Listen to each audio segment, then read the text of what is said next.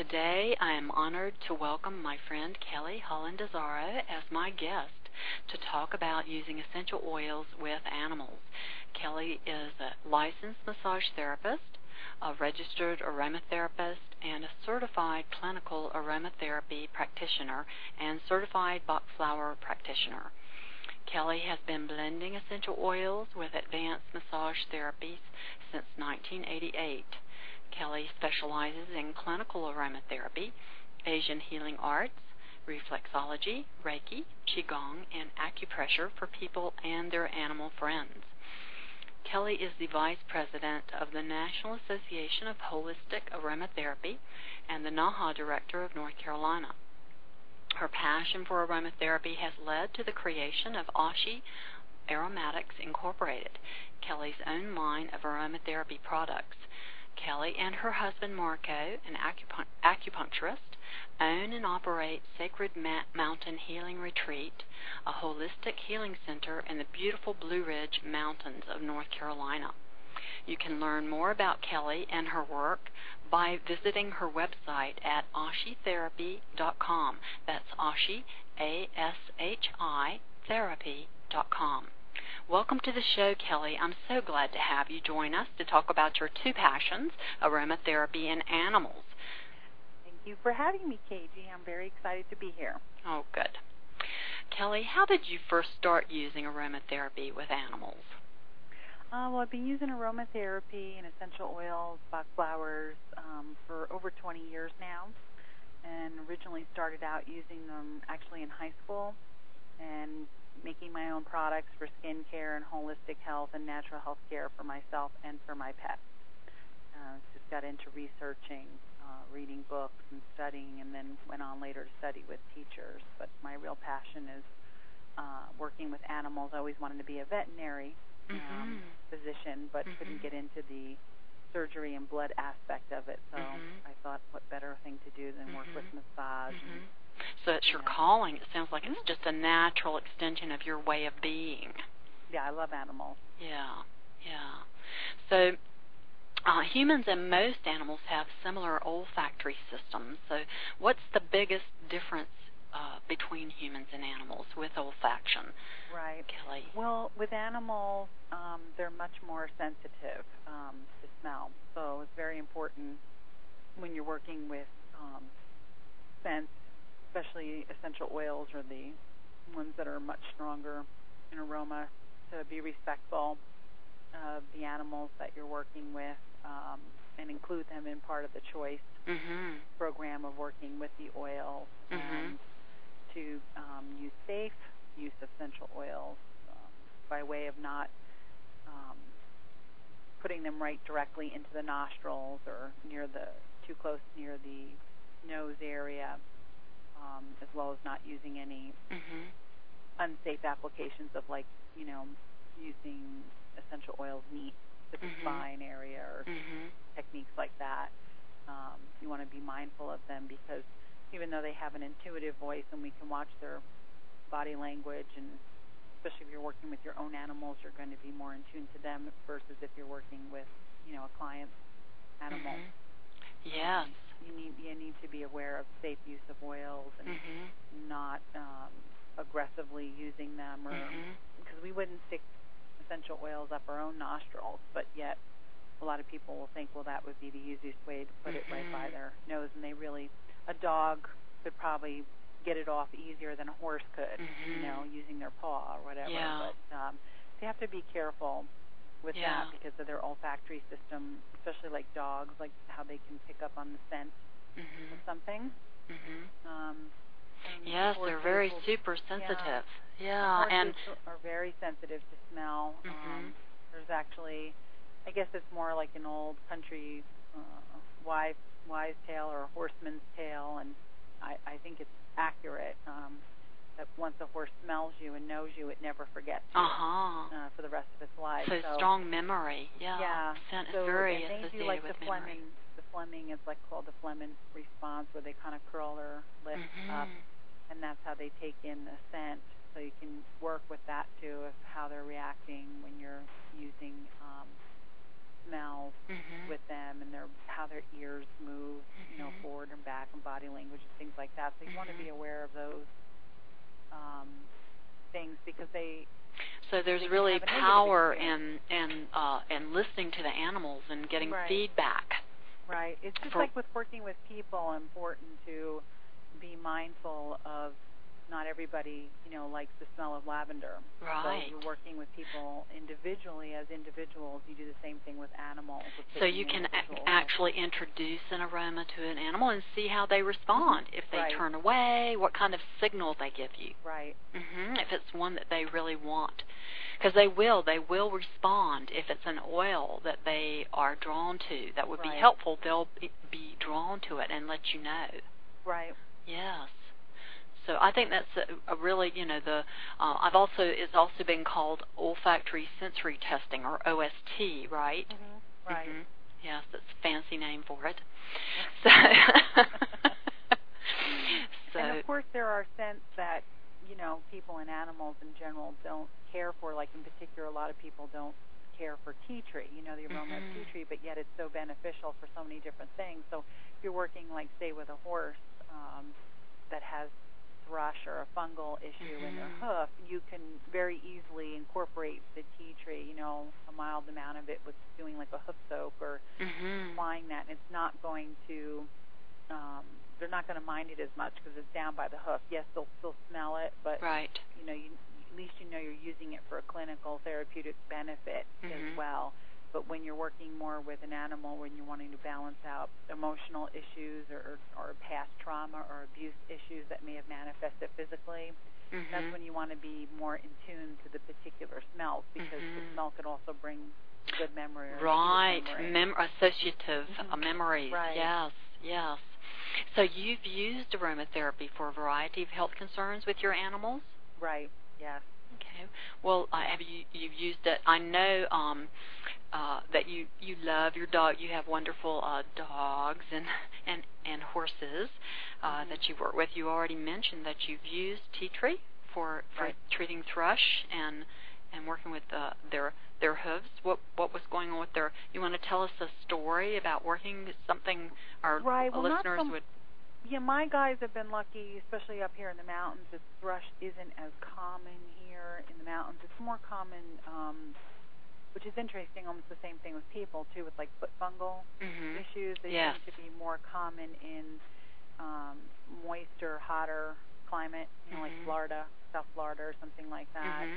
You see, I used to live down in South Florida, so I would work with a lot of horses when I would do the equine massage, and quite a few horses down there would have thrush issues. And you've been successful using essential oils with? Yeah, there's a lot of the antifungal oils, and again, like when I teach my... what are some other ones you've used besides tea tree? Lemongrass, thyme, patchouli, and also... Now, do you use it in dilution? You use it in some sort of a dilution? Right, I always dilute. And what's your favorite carrier like working? Well, it's different with the animals because you can't often use oils because it will just make them too greasy, and then they're turned out like a horse all the time. You have to be careful of sun exposure. So what I mostly use with horses and dogs is aloe vera gel. Oh, wonderful. I also like to use the jojoba base too, because that isn't as greasy. So I use that a lot more for topical application for massage when I'm doing the acupressure and massage, and use the aloe vera gels more for like hoof care, wound care, things of that nature. And what I like to do is be specific, even when I'm teaching my classes and telling students when they're working with their animals, start off with one essential oil so you don't overwhelm the animal, and then you see did it work or didn't work. Cause tea tree what are some of the signs of toxicity or overload? Well, toxicity or overload, well, it's different for each person, just like it is for each animal. And again, not trying to put animals into a category, because when you're working with horses, it's totally different than with dogs. Like using tea tree as an example, even though it's such a common, well-known oil, just like lavender, tea tree can be very easily tainted or old or whatever, and it has been known to cause some allergic or negative reactions, in particular with animals, in particular dogs. I had it happen to one of my dogs in particular, where I went to even just use 1 drop of tea tree on a hot spot. Yeah. And she started panting, really heavy panting, throwing herself on the carpet, wiping her. Well, that's a definite sign that. Huh? That's a definite sign, yes. I would say. And it wasn't even put anywhere near her mouth. Yeah. We're talking like down the end, by her tail, and she didn't lick it, and yet she was throwing herself all over and then rubbing the insides of her gums, like, on the carpeting and everything. Yeah. And it took about an hour. So it was almost like, having a severe allergic reaction where a person would feel so bad that they almost would want to take a Benadryl. So you have to be careful with that. And then with horses, what you might see more quickly, because their skin is so thin and close to the skin, you'd probably see welts that would come up, round welts, or now you've used aromatherapy with animals quite a bit, right? Right. Yeah. So that's not a common. Sensitivities or reactions like that aren't that common, right? Well, not with me, because I use safe oils, but I have had, like with a lot of students I've worked with, or people that I've, have worked with who have maybe experimented by themselves, or they had somebody else come out who maybe wasn't trained and used a technique that wasn't safe or used too many oils. Sometimes I'm dealing with that, where I have to start over and re-educate, that less is best. So much less, especially with animals. Just because you're working with a 1,000-pound animal doesn't mean that you're going to use more oils. I mean, you might only need 1 drop. Right. So it's being very specific based on safe use and working with the, the therapeutic properties of the oils, and then the health history intake, just like you would for a person, and being very specific, and then educating. So you would generally have people want to speak with an aromatherapist before using the oils with. Right. Yeah. Absolutely, and I do a full health history intake, and I look at everything holistically, so I look at the big picture, and because I have so much eclectic training from over the years, I can look at it also from a traditional Chinese medicine aspect and see where it's connected, the meridians and what's going on and why something's happening. And I really like to empower the client so that they can be part of the animal's healing process, or if they're just using it for preventative measures, or they just don't want to use products that are full of chemicals, because in the animal world, it's just now becoming popular, semi-popular, to use quote-unquote natural products, but a lot of the natural products that are out there are not all 100% natural. And, if you take time to read ingredients on products for your animals, such as flea repellent or shampoo, more and more now you are seeing that they're containing some form of essential oil. Right. So, and I like to tell people, too, that not one oil fits all, which is what happens when people have not true aromatherapy training, or they just think, like, again, using tea tree as an example, that tea tree is used for an antifungal, but it might not be the right antifungal for, say, if you had 3 dogs and maybe one dog it was great, but the other 2 dogs had an allergic reaction to it. Yeah. So you want to do it, in my opinion, more clinically and more safely, working one at a time. Yeah. And I haven't, as far as toxic overload, one of the only things that I have heard of was a woman who had somebody come and do the raindrop therapy on the horse several times, I think like 10 or 12 treatments, and the horse wasn't feeling well, and the owner herself wasn't feeling well.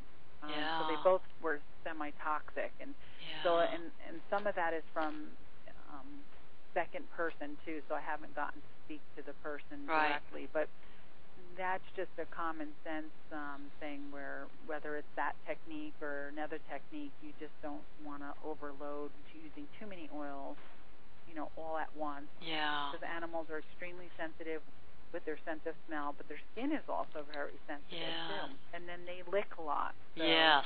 they're going to right away go smell it, put their nose right in it. So it's going to go right on their nostril area, and then they're going to be tasting Yeah, they're very in touch with their senses. Right. They're more, very so sensuous. Yeah. It's important to honor and respect them, and when you're working with them, and just go slowly. And over time, if you have positive results, they really enjoy it, and they actually will acknowledge you as like, oh wow, here's that lady with the oil. Yes, it can actually be a part of a bonding experience. Right, yeah, absolutely. They will associate with you. Yeah. So, what essential oils have you used? Essential oils to help soothe your dogs and horses? Because they, I know dogs and horses, they can get anxious, they can get depressed. Right. So. Well, my guys are pretty mellow. But you probably just naturally incorporate a lot of things into your daily life.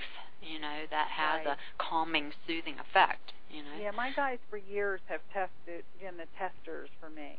Yeah. I say that my horses have the final nay instead of the final say on product.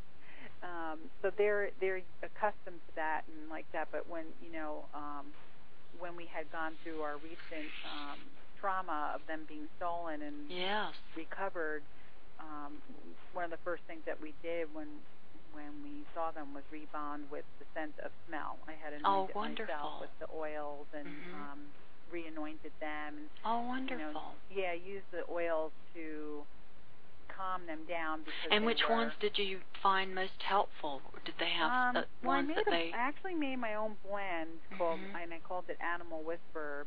I used it to get through the whole trauma, to be focused on working with doing all kinds of things, from animal intuitive communication to being focused, and for my own self with anxiety and fearfulness and all the apprehension and everything that went along with that. And it was a very traumatic. I remember that period. You going through all that. Yeah, because they're my children. My horses are like 25 years old, and I've had them, for a long, long time, and they had never been separated. So that was another issue, with working with the smell and the sense of smell with the oils, and then with the Bach flowers. So that was very helpful for the healing. To bring them back together with their own selves too. So what oils did you find most helpful? The most helpful, what I put in the blend too, and what seemed to be the most helpful, was frankincense, neroli, and lavender. Oh, wonderful. And a lot of those, because of their use with, intuitive work and opening up lines of communication, and neroli is really good for anxiety. Also the fact that neroli is one of my favorite oils, so it was one that I usually often would have on me, so my animals would associate that with me. So that was another thing, was rebonding with the association through smell. Yes. Because I wanted them, as soon as I saw them again and we were able to have physical contact, I wanted them to be able to smell that, to say, oh wow, I'm going home now. Yeah. So through the whole ordeal, and then with even all the time that has passed, I've used a lot of oils and developed more products for other people based on what we went through, because I had to do something positive to move through that. Yes. And so that's how I can say, that I used oils for emotional stuff, but I've helped other people with, animals that they've had issues with, in particular dogs that have a lot of fear of lightning and thunder and loud noises. And so do you think those same oils or other oils? Those same oils, lavender in general, I like to teach people the real, especially if it's somebody who is not really, quote, wanting to be an aromatherapist, but they're just wanting to know for their own self. Yes. And they may not really take it on 110%, but at least they'll use it when they think of it. So I always like to start them at least with lavender, so that because they can use it for so many things. They can use it for the emotional aspect, the physical aspect, and then we might introduce an orange oil, just like treating the dogs almost like children, with working with little children and just working with lavender and orange first, and then going from there based on, you know, did they get their dog from the beginning, or did they adopt the dog from the Humane Society and they don't know, maybe it's past history, or maybe they do know the past history. And if we do, then we try to work on unpeeling the onion layer of where did the original fear and all of that come from, and use oils to help with that, as well as the Bach flowers. So did your horses did you sense they had very much trauma? Did they get over it pretty quick, or? No, it took a while. I with my gelding, he always was used to being around a lot of mares, and the mares being, you know, in control kind of thing, and it was almost like a role reversal where he became a little bit more aggressive, and not in a negative way, but just more in a fearful way, because some people that are fearful, you will see it manifest as in anxiety. And if you just go boo, they come out of their skin. And other people, you'll see them become more aggressive. Well, his fear went more in a very, like, stallion-like kind of, I got to be in charge. And when we introduced him to my mare, who came home first, it was a very interesting reintroduction, because she went right up to him and took him all around the field and basically did a dance with him, and he mimicked everything she was doing, and showed him where everything was. And then, but then, because she always used to be in charge, but it's been reversed now. He's more like in charge. Wow. And that's interesting. They both still have semi-separation anxiety. It's been a while too. It's been 2 years or so. Yeah, just about. So I cannot separate them. Like, if I wanted to take her out and take her down to the field or go riding or something, he would have to come along or be somewhere where he could see her, because he would get very upset. And she's a little bit more tolerant, but then she would get worried as well, because when she was waiting for him to come home, our friend put her horse in with her so that she would have a friend, because horses are herd bound. They're used to being in a herd. And dogs too, like a lot of people, they're pack animals. Dog, they don't realize dogs really like to have a companion, whether it be a person all the time or whether it be, you know, another dog friend. So that's really, but otherwise I think everything else is pretty calmed down. My mare seemed to have developed some hormonal imbalances, which she didn't have. And you think it was from the stress? We don't really know. Because that would affect the adrenals, definitely, you know. And the fight-flight with the hormonal response and all. So it definitely could. Right. We work with a traditional vet as well as a holistic vet that does homeopathy and things. And both of them felt that, you know, it's probably definitely from the stress. And then wherever she was taken or exposed to as well, too. So I used a lot of oils for hormonal balancing, and I made her own blend. And was that helpful? Yes, and I call it Stampede Sandy. You know, because it really says it like it is. And a lot of mares in general, because you don't get your horse, you would get your gelding gelded. You know, you'd normally be a stallion and you would get them gelded unless you're going to be in the breeding business, but you don't go and have your mare spayed. It just doesn't really happen in the horse world. But so they do come into season, you know, regularly. So they can be really sweet, or they can be real, you know, real merry, I'll say.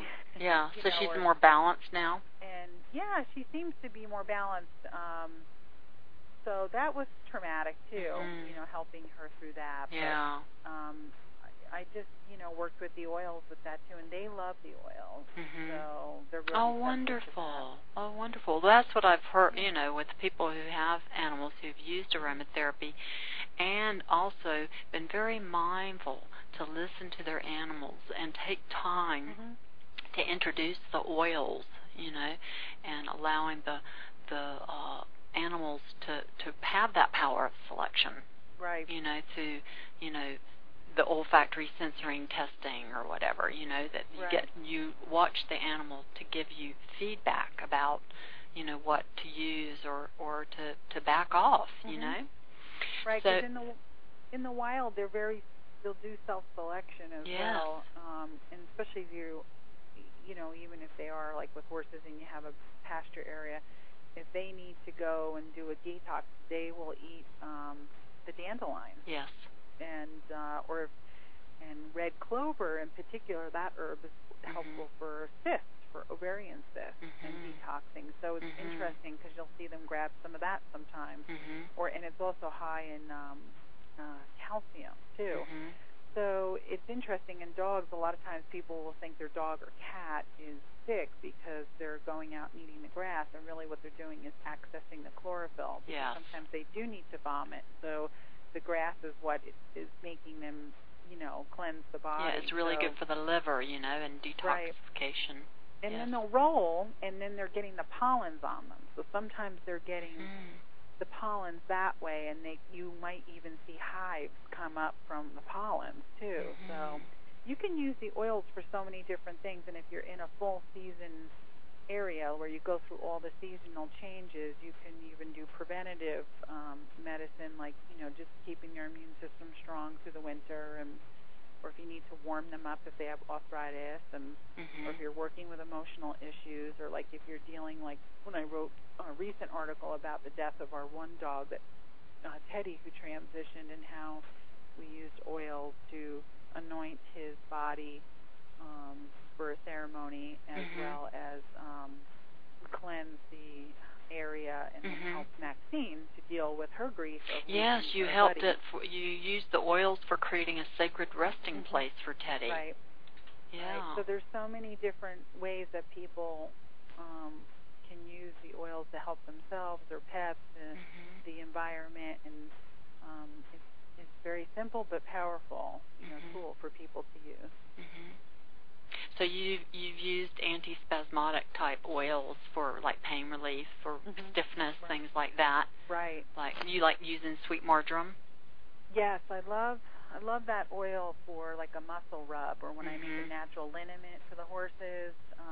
I might use like. Yeah, I find it well tolerated compared to some of the other, oils that are used as, for pain relief, that sort of thing. Yeah.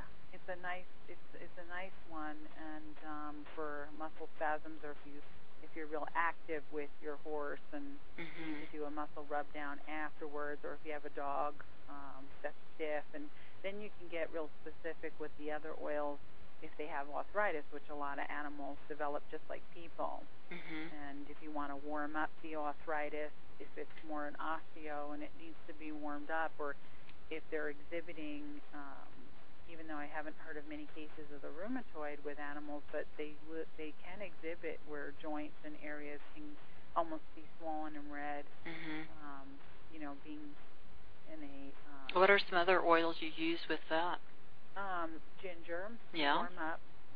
Ginger. I use a very, very little amount, maybe, of the black pepper. Yes. The spike lavender. Juniper. So those are good. What about cypress? Yeah, I've used that more for circulation. Yeah, it's highly astringent, so it really does help with circulation. That one's really good for like a leg brace for horses, because their legs are very thin and they don't have a lot of fat on their legs, so their circulation isn't as potent. So if they end up getting like a hoof injury, or they become lame or have laminitis, you want to really increase that blood flow to the hoof area. So you do a soak or a massage. Right. Cypress is a great one. Yeah, it's great in compresses. Soaks too, but I've used a lot of cypress compresses. Yeah, I do a lot of compresses with animals, and acupressure-specific treatments like that, and then doing like the aloe vera gels, and then like using more of the mist sprays for energetic work, or releasing, negative energy and things like that. The camomiles are great to have on hand for wound care with them as well. The Roman and the German camomiles? Right. Yeah. I like the Roman better, personally. But they seem, most animals that I've used them on like it, and I like to also empower people to have a few oils on hand without overwhelming them, having to spend a lot of money, as well as not overwhelming them of what should they use for what. But they can use lavender and chamomile and, use those for relaxation as well as muscle issues or wound care. So they get a lot of multi-dimensional use out of them. And that seems to work well for more of the inflamed arthritis also, or the chamomiles, the marjoram. Yeah, well, that's an anti-inflammatory. It's got a strong anti-inflammatory action. Right. So does the lavender, but the chamomiles, I really, those blue oils, right. also are really strongly anti-inflammatory. So, right. Yeah. So what do you see as the future of animal aromatherapy? Do you think there's a real place for aromatherapy for animals? Absolutely. I hope I was working with one student who does volunteer work in Humane Society, and I was saying to her how wonderful it would be if every Humane Society was set up with a professional diffusing unit, if anything, and they could educate the volunteers and the staff how to use it for different levels, as well as when the first animals come in. Yeah, because I would imagine there's a lot of anxiety and nervousness about what's going on and what's going to happen and where am I, and yeah, they can use it for the emotional level as well as the quarantine issue, with health issues, and just and it would be so much. Since they're on such a tight budget and things like that, so much more affordable. I definitely think that people can be empowered. Wow, I just had this idea. What a great research study. Oh, sure, if you could find a humane, a shelter or something that would be open to doing a study to find out about aromatherapy, using aromatherapy. Well, she's hoping to do something like that. I've talked to her about that, about giving us, feedback and stuff. So I'm hoping that we'll get some, positive input about that. And I'm glad that, she was introduced to the oils in a safe way too. Because there's a lot of stuff out there on the internet, and you'd be amazed at what's out there on the internet. It's pretty incredible what is out there. So I think just like with people too, it's important to have safe use, because what happens is if you have negative use or have something negative happen, in particular, more so with animals, because people are so love their animals so much and are so and you're responsible them. Exactly. Well, it's like a child. Yeah, and if something happens and then they, it's reported to their vet or something like that, it can give the wrong impression that that's just foo-foo, potpourri smell, or be careful you're not using a bunch of perfume on your pets or something of that nature, instead of them realizing that it's a natural medicine that can be easily used as long as it's used safely.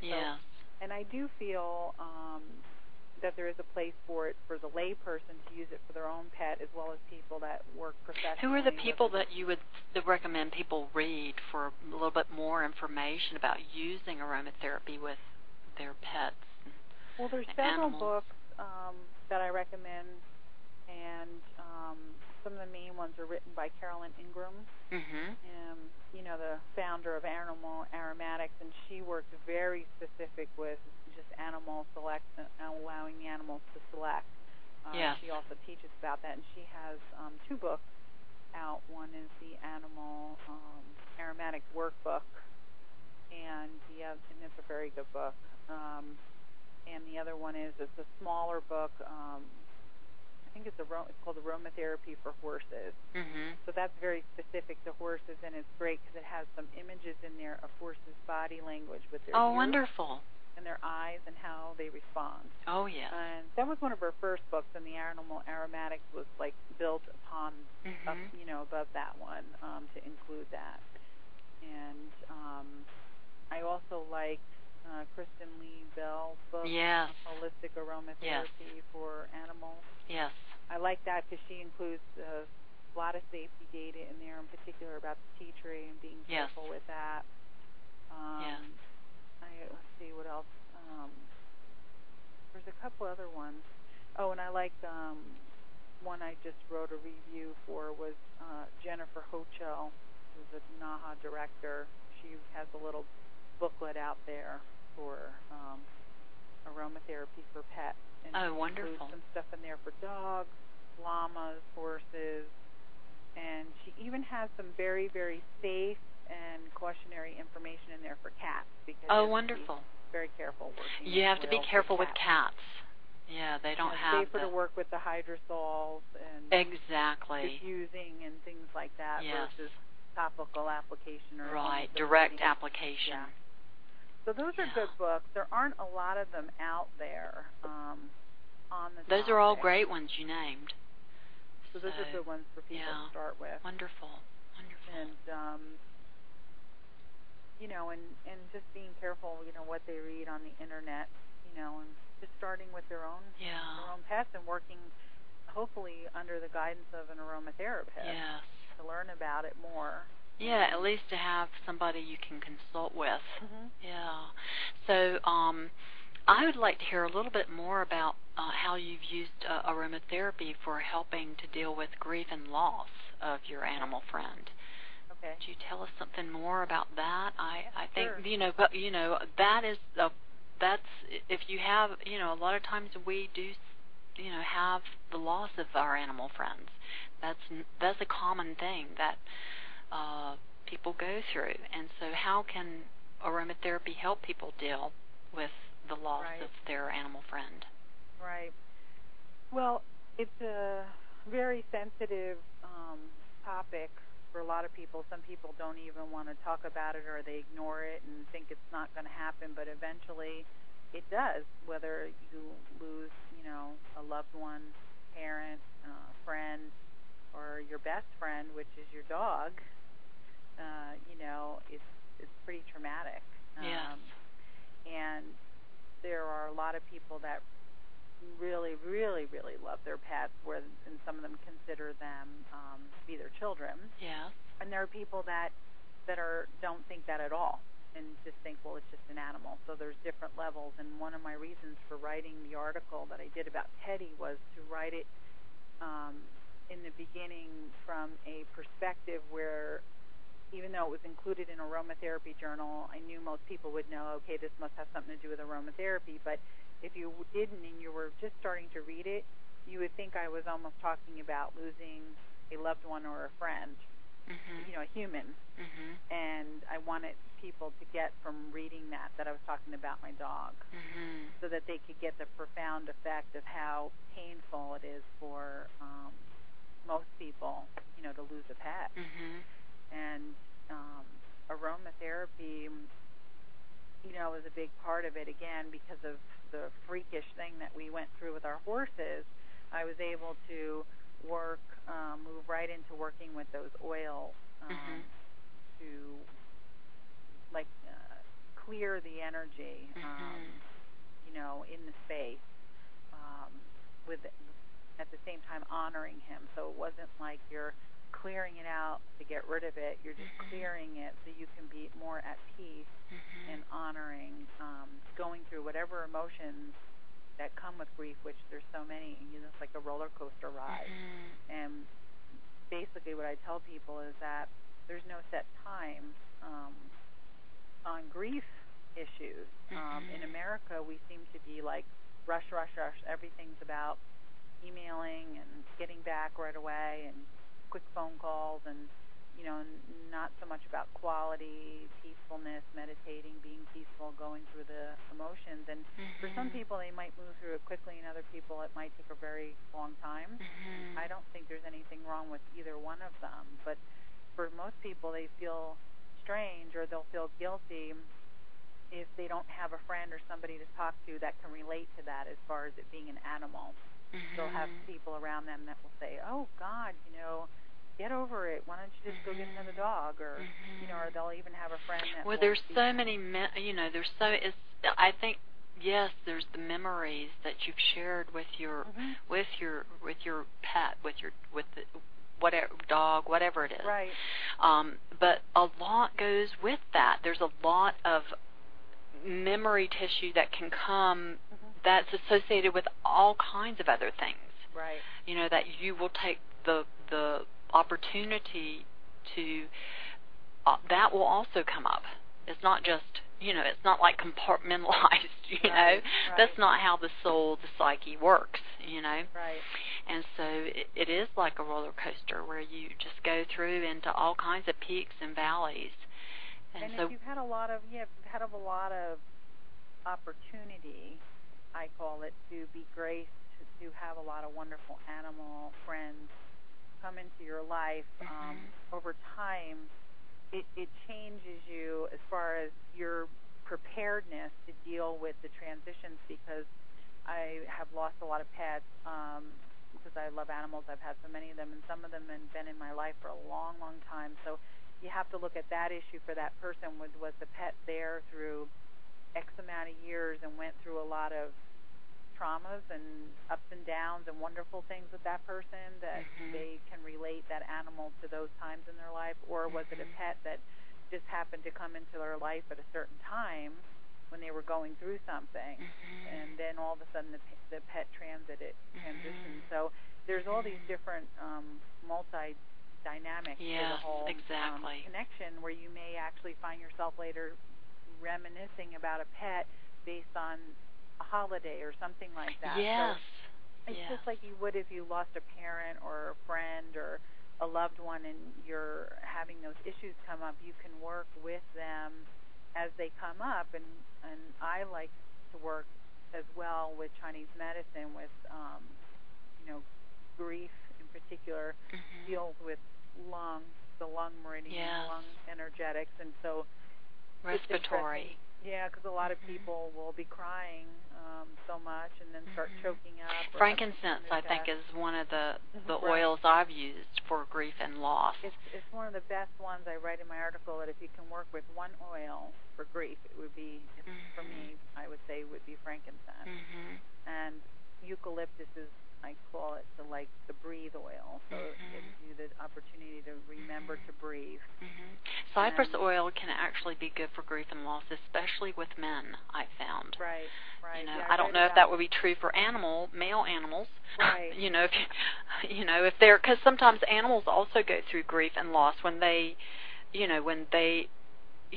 Like you say, they're pack, and so if one of their is a part of their family, they can actually go through the grief and loss of, a member of their pack, Right, so. yeah, because I wrote about, too, with the story how Maxine, was witness to Teddy's transiting, so she was very sad and, was crying, basically, if you want to say that about an animal, over his body. Yeah. And at the same time, she had just been recently diagnosed with diabetes, so he had become what we noticed almost like her seeing eye dog because her vision was changing. And I write in the article to open up people's eyes to looking at things differently was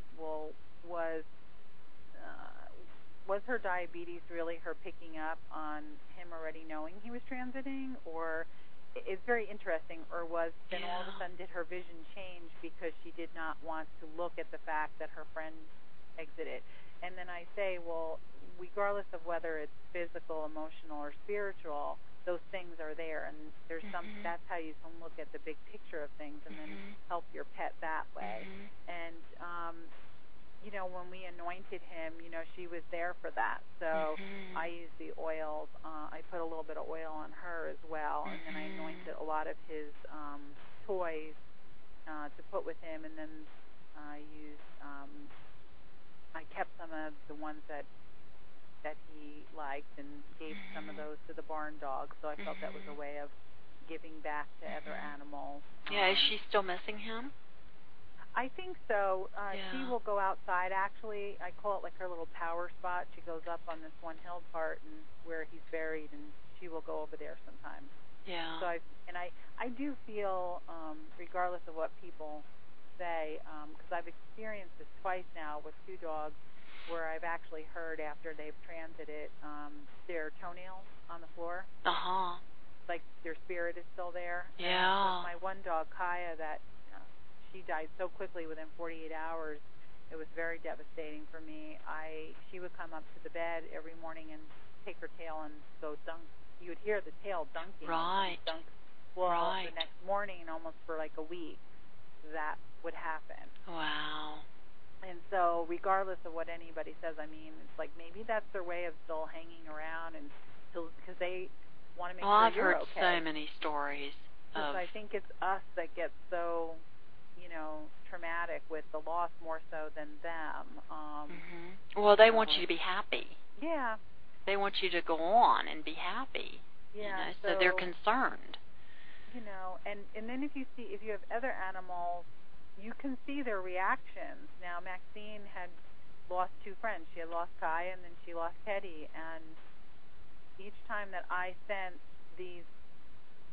their energies there, she did as well, because she'd look up and look. Mm-hmm. So they had to have been there. But they have a very strong sixth sense. Yeah, she. I think she's good now, but I do think that she definitely misses him because they were. Does she hang out with any of the toys or anything that were? Did he have anything that was specially his or anything? Actually, what was kind of sad is that she used to kind of play more before, and now she don't play. Yeah.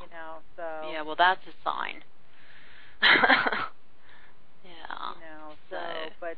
You give her some special TLC, Kelly. Yeah. Yeah. Yeah, and it's been very challenging too with the fact that she has diabetes. So that was. I took that on in a holistic standpoint. We give her Chinese herbs, and it's on insulin, so it's... So the quality of her life is, you're helping with the quality of her life and extending awesome probably. Because she gets a lot of supplements and a lot of herbs, and I've always cooked for my pets for like over 20 years anyway. I've always done holistic food and all that for a long, long time. So this was all like kind of second nature to me to do that. But so what I'm doing with the situation is using it as an opportunity to log it all and keep track of it all to help other people. Yeah. And my husband and I went back and forth of whether to get her another friend dog, companion, but at the same time it's a lot of work what we're doing with her, just like if you had a child that was on that was insulin dependent. So we just felt that, well, if it happened, it would happen naturally, because he seems to be like the Pied Piper here in town, and the dog, because Teddy and Maxine actually followed him home one day. So that's just how animals kind of manifest. Yes. Yes. So people can really use oils for all grieving experiences, whether it be a pet or whatever, and they can even use the smell of the oils if they were using the oils with their pet or loved one prior to them transcending. They could use that same oil then to reconnect with them afterwards. Yeah. Like almost like a memory, like using a picture. Yes.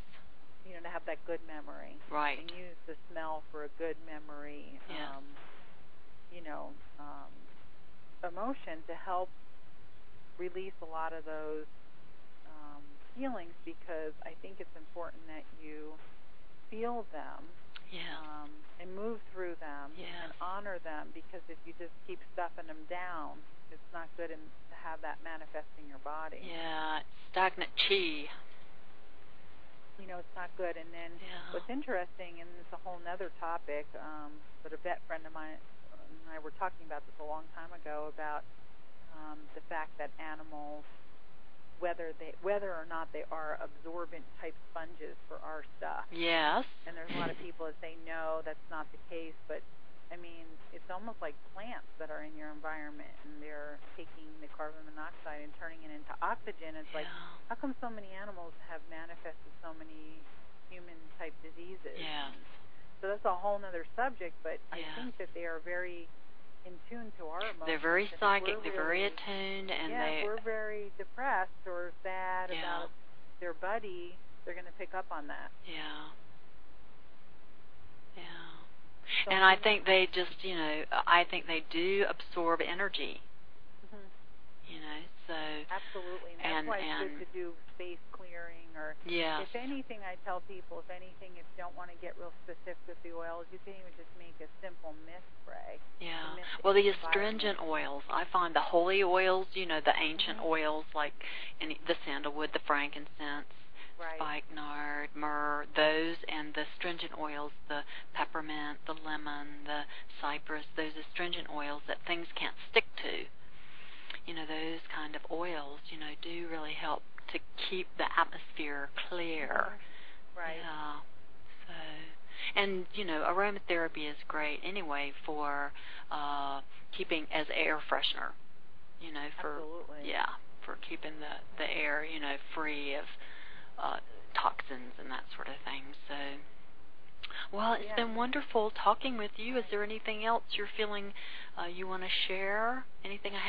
Any questions I haven't asked, or anything you're feeling you want to talk about? Well, I think we kind of went over quite a bit. Just the two things too, like how people that do animal massage or Reiki or intuitive animal communication, how they can use the oils as part of a tool, the toolkit for taking their work a step further, as well as like with humane societies, hopefully, and sending like people home that foster the animals, as well as doing adoption, if they can empower them through the oils. Yeah, it could really help with bonding. Exactly. Yeah. I mean, it could create good memories and help Right. with them with getting over the trauma of having been in a shelter. Right. Yeah. And I mean, just taking it to that level in a safe and practical way is just very. I just feel hopeful about that. Yeah, I love that inspiration. I'm going to take that with me. About using aromatherapy in shelters. I'm going to take that, because I know people who are actively involved in shelters and all, and I'd love the idea of doing some sort of a research study. We need more research, more documentation for aromatherapy. So. Right, and especially with the humane societies, a lot of times you don't know their stories. So the aromatherapy is a way to open up that channel just by almost telling their story. It can be very fascinating to work with oils and see if you're working with an animal that is kind of traumatized, but you don't know its story, but you know there's probably some kind of abuse there or whatever. You can use the oils to open up with that and see which ones they really like and pick, and see if you can unfold and tell their story through that, and then move the animal forward, because one of my favorite people to watch and learn from is Cesar Millan, the dog whisperer. And I love his whole thought premise of, that he trains people and rehabilitates animals. And it's basically the animals that their stuff is really from the people. The animals are neurotic from their owners, or they don't get enough exercise, and how animals are in the moment. They live in the moment, and they can move forward quickly. They don't stay stuck. And I agree with him 100% on that, but I have also found as well that animals do remember stuff from the past. So again, it's like, oh yes. Very he thinks definitely. a lot of animals have that because the person keeps remembering it, and I think that's true too. But what about the animal that is adopted from a shelter that you don't know its past trauma? So you can't be the one thinking it unless your thoughts are based on how the animal. Well, if it only happened one time, but if it's a recurring thing, then definitely he's going to have the animal's going to have some memory of it, because it's it's like the whole with cognitive behavioral therapy. It's the repetition. And then using an oil to move through that would be phenomenal, because I've seen him on a show one time where he used food as as a way to move a dog physically forward. And he tapped into, it was a dog, it was a hunting dog, and he used that tool, the sense of smell, to move the dog physically forward. And it got me thinking, like, well, what about with using oil? Oh, of course, of just course. Even food scents, using food scents as a form of aroma therapy, versus essential oil therapy, and moving an animal forward out of something like working with horses that have fear issues about being trailered and just holding. I think aromatherapy, because of its direct connection through olfaction into memory, for being able to retrain, recondition patterns. Yes, definitely. In cognitive behavioral therapy, I think it's. I was talking with Scylla, about using it. Like with autism. And I think it's a wonderful idea.